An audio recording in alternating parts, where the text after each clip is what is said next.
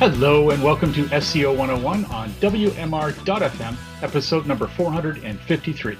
This is Ross Dunn, CEO of Stepforth Web Marketing, and my co-host is my company senior SEO, Scott Van Ack. Well, we're cooking on this island, eh? Beautiful weather. It's super hot and beautiful, and I'm not complaining because I complained a lot, not on the show, but complained a lot about the cold all winter. So Yeah. I'm just going to take the sweaty heat and enjoy it, or keep my mouth shut. At least we're not like Texas and any of our poor listeners out that way, or Arizona, and I think it was Arizona I read last. It's just been obscene. And some people have lost their air conditioners, have broken down. It's so hot. Ugh, I can't even brutal. imagine trying to survive that. Anywho, it's summer, and I hope all is well, and you guys aren't choking on smoke. It's just been a tough one for that.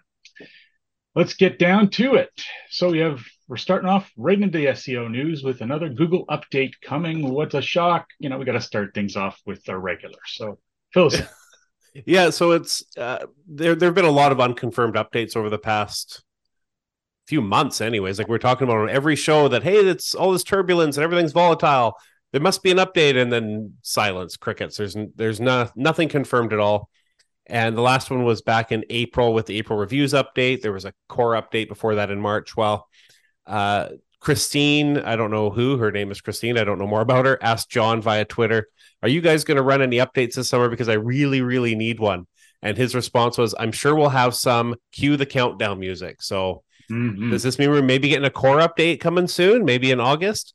I don't know. There was a lot of chatter just a few days ago, actually, or no, not a few days ago, a week ago or so, shortly before this. And it looked like there was an update again, and nothing was confirmed. And then a couple days later, John says, well, there might be one coming. So I don't know. I don't know what's going on. Maybe they're going back to their hidden days of no transparency or something, but who knows? They probably don't have anything like formally scheduled, and they don't like to talk about it sometimes too. It's knowing, well, based on what we've seen so far from John, it's more like, yeah, there'll be something. Yeah, so look out for it. Something big, probably a core update in August or maybe early September would be my guess, but who knows? Time will tell.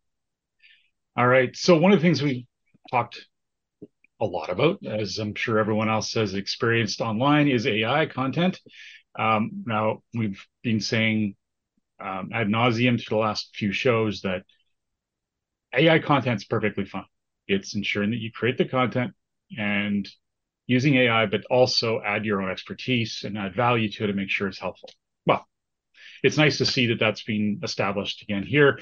Danny Sullivan debunked Vox Media's claim that AI content is currently, quote, well received by search engines by default. Now, that's a pretty bold statement, and I don't think they really thought that through, because AI content can be crap. So I'm sure Google wouldn't automatically give it a bonus because it's AI content. Could you imagine? Use AI and you get a ranking bonus from AI. Yeah, could you imagine? Yeah. DeepMind likes its own. Well, Danny went on to clarify what's logical, and that is that Google doesn't care if AI or a person created the content. It's just that it is helpful. And that's great. I love that. And it's, again, logical. I love when Google's logical.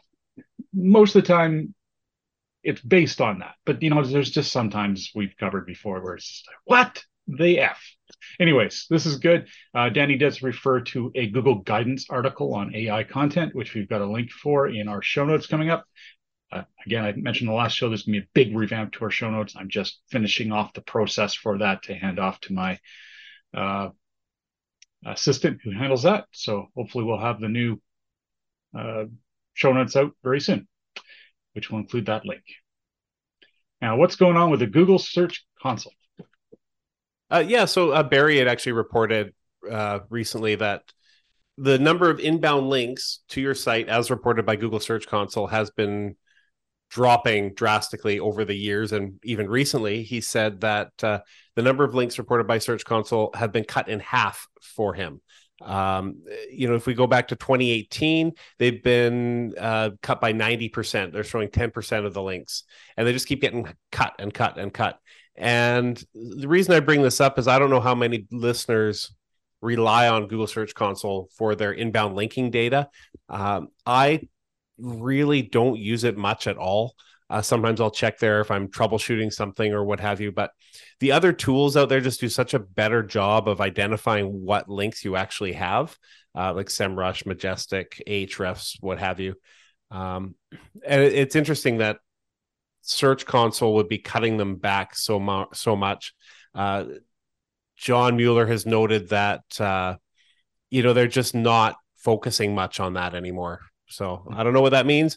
Google still cares about links, obviously, but they're just making it harder and harder for you to see what inbound links you have without third-party tools.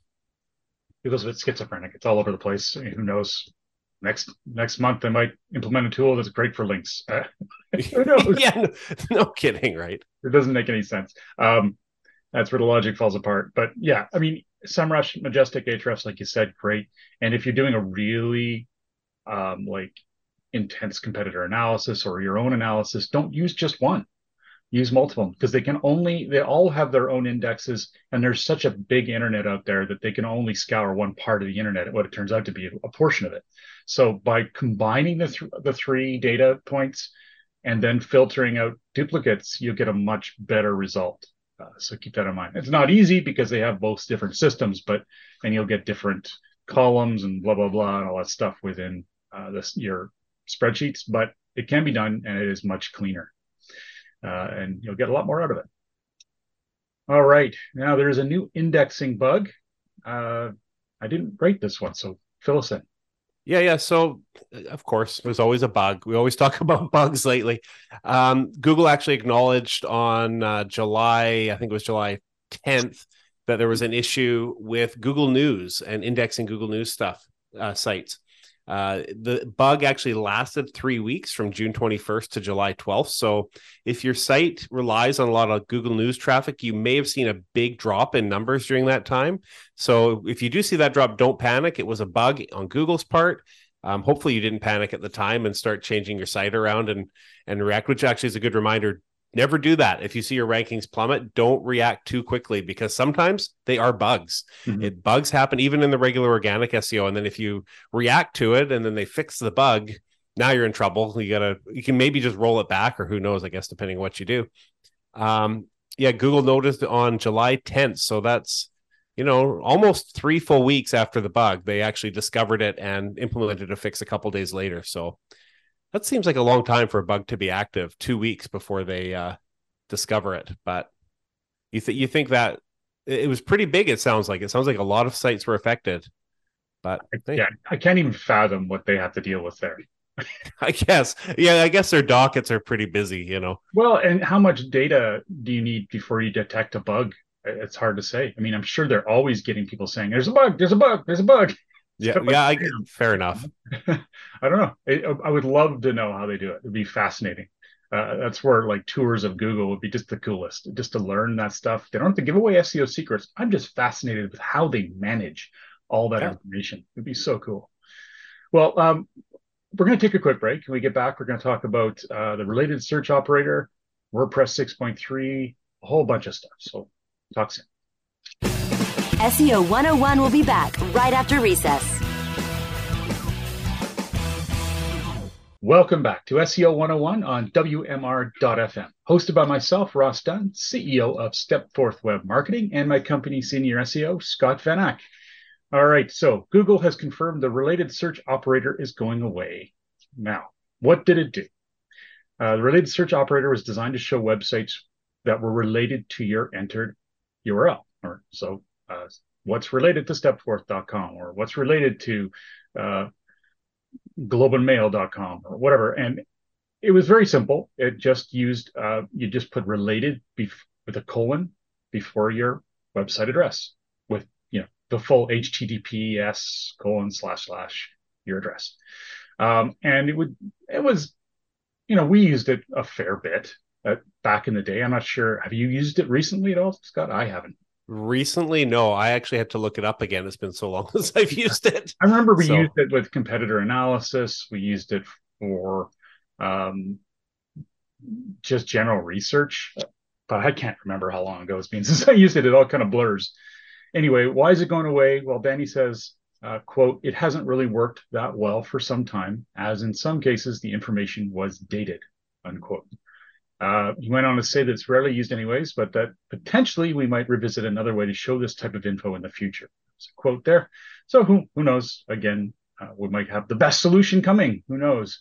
Uh, I, these days, there's actual sites devoted to related content. So you can say, uh, relate to this website, and you all of a sudden get this list of sites that say other sites related to. It's crazy. There's tons of stuff out there. So I guess it's not a big urgent thing, and they probably are see that being fulfilled by other people. Yeah. All right. What's going on with WordPress? Yeah, so this is kind of fun. Upcoming August in a few weeks, not 2024, 2023, August. WordPress 6.3 is going to work to help improve LCP scores, largest contentful paint. So this is related to Core Web Vitals. We've definitely talked a lot about Core Web Vitals in the past, and we probably will talk more in the future. But if you're not sure what is LCP, it stands for largest contentful paint. It is, and this is a direct quote from web.dev, which has a bunch of stuff on Core Web Vitals.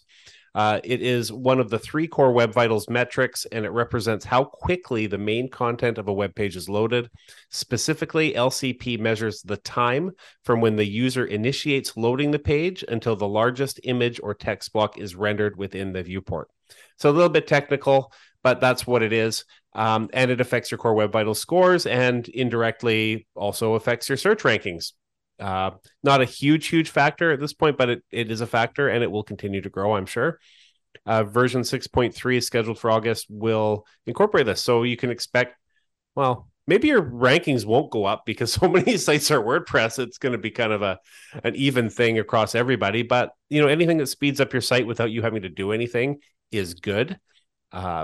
It will also, if you have custom stuff going on in your WordPress site and you're worried that this will break your customization, they do note, WordPress notes that version 6.3 will not override related custom optimization. So I don't know how they can do that for sure, but they say that you don't have to worry about it. So if you have a really good programmer, or you are a good programmer and you've been in there and really working hard for top Core Web Vital scores, this should not make it worse. If it does, hey, write us on our Facebook group. I want to hear about it, because that would be definitely interesting to talk about that if it breaks things for you. So, yeah, I would imagine. I mean, you were saying it could probably just happen to everyone across the board or help, but I'm not sure it would. I wonder if it only really helps if you're using Gutenberg, their own built-in editor, or maybe it helps you more with that, but some of the changes will help some of the underlying issues that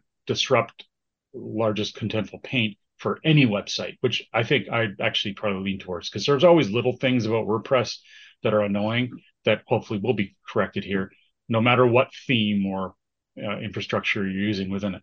That's interesting. That's good. Well, I also saw something just the corner of my eye, I think yesterday, about it actually overhauling the look and feel of WordPress too in this latest update. So we'll see whether that's the case or not. Hopefully it's not too dramatic. I don't like dramatic interface changes. It drives me insane. Yeah. I hate it. So hopefully they do a good job and I don't hate it. So not that they care about me. Every time I think about that, I think of MailChimp. Anyone else who uses MailChimp may understand. It is so annoying. They just change things all the time in there, and it's already not the most intuitive system. But when they change it, it's nightmarish. Yeah. You just want to get in there and do your thing, get out. It's not something you want to spend a lot of time on. Sorry, MailChimp, but no, we just want to get our newsletter done and out. Anyway, it drives me crazy.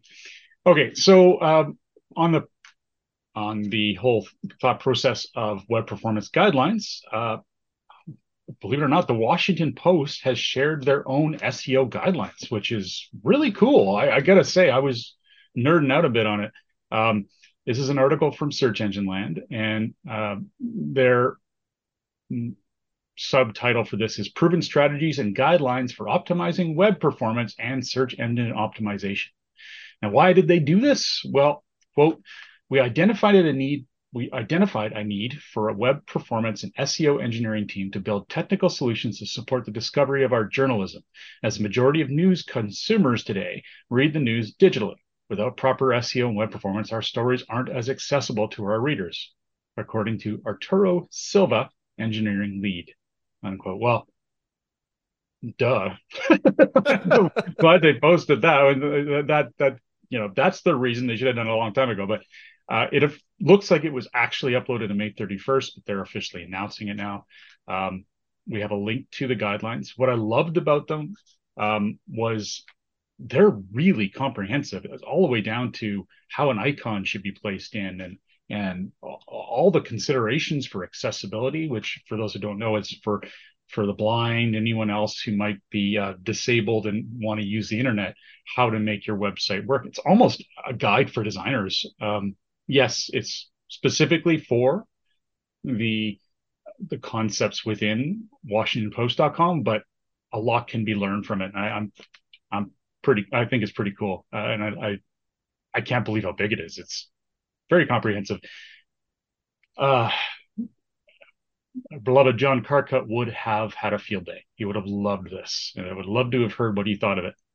Because of course it's meant for news organizations, and he did do all the SEO for the news for the Condé Nast brand, and would have been pretty interesting to see what he said there. All right, some of the resource links at the bottom that they used to create this resource, they gave credit to Google, Moz, Yoast, Backlinko, and Ahrefs. So some pretty great ones, and they got links, those buggers. Lucky guys. Not that they don't deserve them, but pretty impressive. And it just goes to show they did a lot of homework for this, which is good on them. This is a good reminder of why you create the best content possible, because sometimes you get links like this without trying. Yeah. Oh, yeah. And can't say enough. If you've got a bit of the nerd in you and you want to look at this, it's pretty cool. You won't even people who don't really understand it will look and go, wow, these guys really outlined everything. And it's good for a design, for the internal design group to always have this manual. It's essentially their design manual for managing their site. The fact that they made it public is extra cool. Okay, what is going on with a poll that Joe Hall posted? Yeah, so Barry posted over to SE Roundtable about a poll that Joe Hall posted in Twitter asking, how do you typically handle category and tag archive pages for SEO? And it kind of bugged me, and I'll tell you why in a sec. So he had a little over 1,000 responses. The majority of people said they no index them. That's at 37%. 11% use a canonical tag to the root. 23% turn it into a landing page, and 28% do nothing. And the reason this bugs me is because there was no entry for it depends. And it depends. Like, yeah. So what do I do? I do all and none of the above. It depends. So often I'll keep categories and no index the tag pages. Often the tag pages don't have a lot of blog posts associated with each of them. I've noticed a lot of clients that come to us overuse tag pages. I had one, I think they had like 1,000 different tags. Every post had 20 different tags, and they were never used more than once. So what you end up doing, using them incorrectly, is you create an untold number of thin pages that are completely useless, right? So if I see situations like that, I'll no index the tag pages. Category pages, people generally by default do a better job of using them. It's like a higher level tag essentially. So generally category pages, I keep those indexed. I have seen situations where I don't. Again, it depends on the amount of use each tag and category gets. So for example, if there's too much use of a single category or a tag, it can create duplicate content on those pages, right? You end up with 10 pages, 10 different tags showing the 10 same blog posts. Well, what's the point of that? It doesn't matter. So in that case, we'll probably block them. The same is true if you don't have enough content. If you have one tag or one category for every page and you're not duplicating them with other categories or tags, other blog posts, you end up with a bunch of thin content where you just have, one blog post showing on each category tag. So in that case, block those as well. So then it comes down to if they're being used well. If you have a good assortment of highly relevant posts under each category or tag, then you probably want them indexed. More often than not, categories I find are good. They're good to keep up. Tags, rarely do I see tags being used in such a way that they're worth keeping. So yeah, it depends. Like, look at them. Do you think the category page makes sense to have it? And sometimes you might want to turn it into a landing page. You might want to add more content that's sticky on that page, or call to action, depending on how you're utilizing those category pages. Often people will use them as a top level menu items on their site, depending on how they're utilizing their blog. That's not just a straight blog. Maybe they're talking about, their service pages or their product pages are being put up as blog posts, and then they're organizing them through categories. I see that a lot, and there's nothing wrong with that. But as a default rule, if you no index them, that's kind of a problem, right? So don't just go into your Yoast settings and say, oh, category pages, no index, unless you know for a fact that you need to. Make sure you look at your site. You probably know, but some people might not know that. They're going to see this poll, oh, they should be no indexed, and not understand how their designer built the site. They automatically block it, and then they come to us wondering why they don't rank. And well, you gotta click that button right there, and suddenly you'll start ranking again. That'll be 62 hours consulting, please. No, I wouldn't do that. But well, one of the things we have run into in the past, I know it's less common now because thankfully it's not defaulted anymore, but you could have the entire post show up yeah, in these category pages instead of just a snippet that leads to the main content. And that was a nightmare for duplication. I still see it, but mostly with outdated sites. Correct me if I'm wrong, but when WordPress is loaded now, I think by default it only shows a snippet, right? well, yeah, I haven't seen, when doing an audit or anything, I haven't seen the full post showing up in ages. Yeah. I do run across it in life sometimes, and it does happen, but it's pretty rare. It's to the point now, when I do an audit, that's not even something I check for anymore. No. Because it just doesn't. If I see it, I'll report on it, but and I'll have the read more. You need to have the read more, learn whatever, but it just doesn't really happen anymore. WordPress fixes it for us. Yeah, within the last year, I know I've run into it. Again, it's usually outdated sites, but we get a lot of outdated sites coming to us. Yep. People with outdated sites that need help. Those things are fun, though. They are. There's the challenge of doing an audit on a site that's virtually perfect, and there's a fun aspect to that, and it's hard because you're trying to find things that are wrong, and there might not be much. But when you find a site that's a complete nightmare, those are great. You start writing, oh, well, now this is broken, but you get lost in it because there's so many things. And, they use like WordPress 2.7 or something. What are you doing? And it's just everything is wrong. Yeah, I love those. The way they weren't hacked, they are still.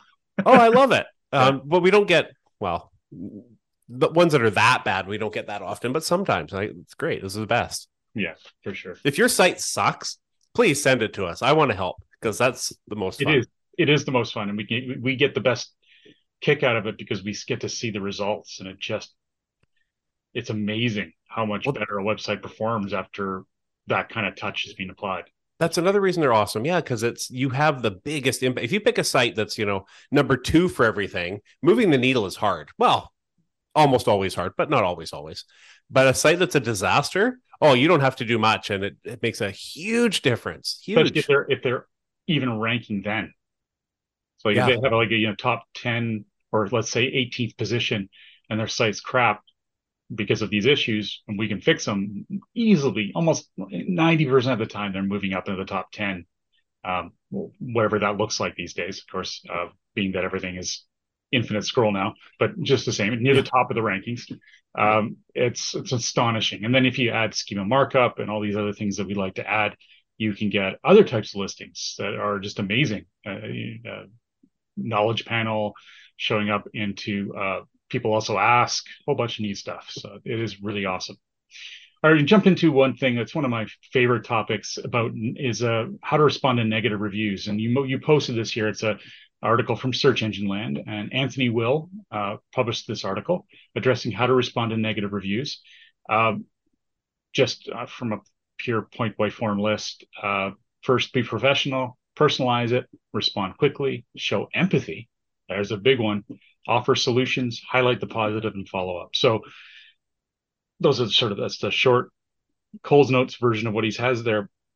What it comes down to is if you've got a negative review on your Google business listing, Yelp or wherever, and you have the opportunity to reply, which you do in Google at least, make sure to take it offline. Just say, hey, I really, depending on what it is, there's a ton of different ways. It's the old, it depends, but there's a ton of different ways people could be attacking you or literally have a legitimate complaint. If it's legitimate, just say, hey, really sorry, we didn't, we strive to do better. We would love to speak with you.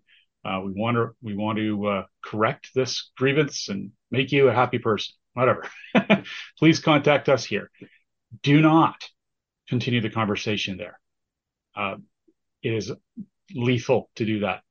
But just by responding, you're showing people you care, that you do have empathy, that you want to help these people out, and no one else cares at that point. As long as they see there's a response and that you're alive, you're well, you care, they're in. People will almost negate that negative review, depending, of course, the content. And if it's content that has anything personal, it's attacking, it has any medical information, any identifiable information, anything that seems problematic, you can have it removed. That is pretty easy to do within Google. It just has to fall outside of their guidelines of what's an okay review. And you can easily find those online. We get that question a lot. Can you please remove these? And most of the time we can't. Because if it's a person just griping, even if they were never a customer, which is frustrating as heck, I know it, you really can't do anything about it.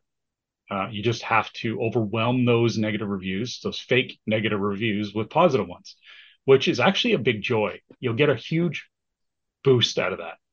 It's just amazing how many people will come to your help. You show them this, go, hey, to some of your best clients and go, look, this is happening. I really need some great reviews. Could you help me out? Wow. It feels so good to see those awesome reviews appear, because they will. They'll come to your rescue. They will help. You might need to remind them a couple of times because they're busy, but they will do it. And all of a sudden, those other negative reviews are really, and in some ways, they're a wake-up call, and it's a benefit in the end. So in summary, don't reply to a negative review by swearing at them and telling them that they're wrong. Right. Okay. I've seen done.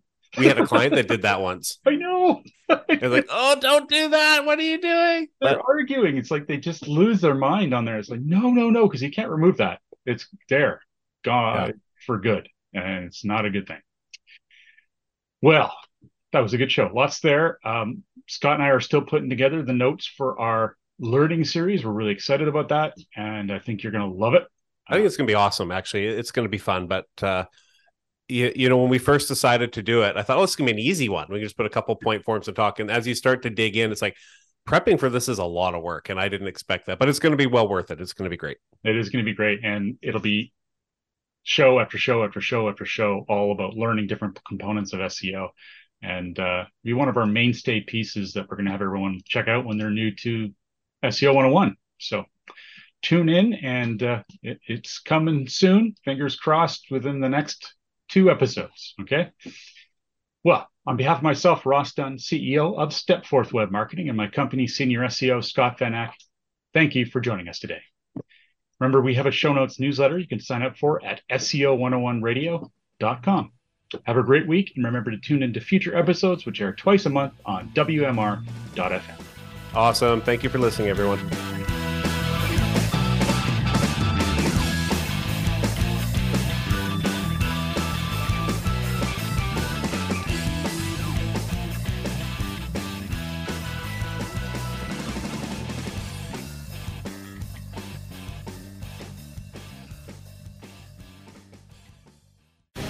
The opinions expressed on this program are those of the guests and hosts and do not necessarily reflect those of WebmasterRadio.fm's management or sponsors. Any rebroadcast or redistribution without authorized consent of WebmasterRadio.fm is prohibited.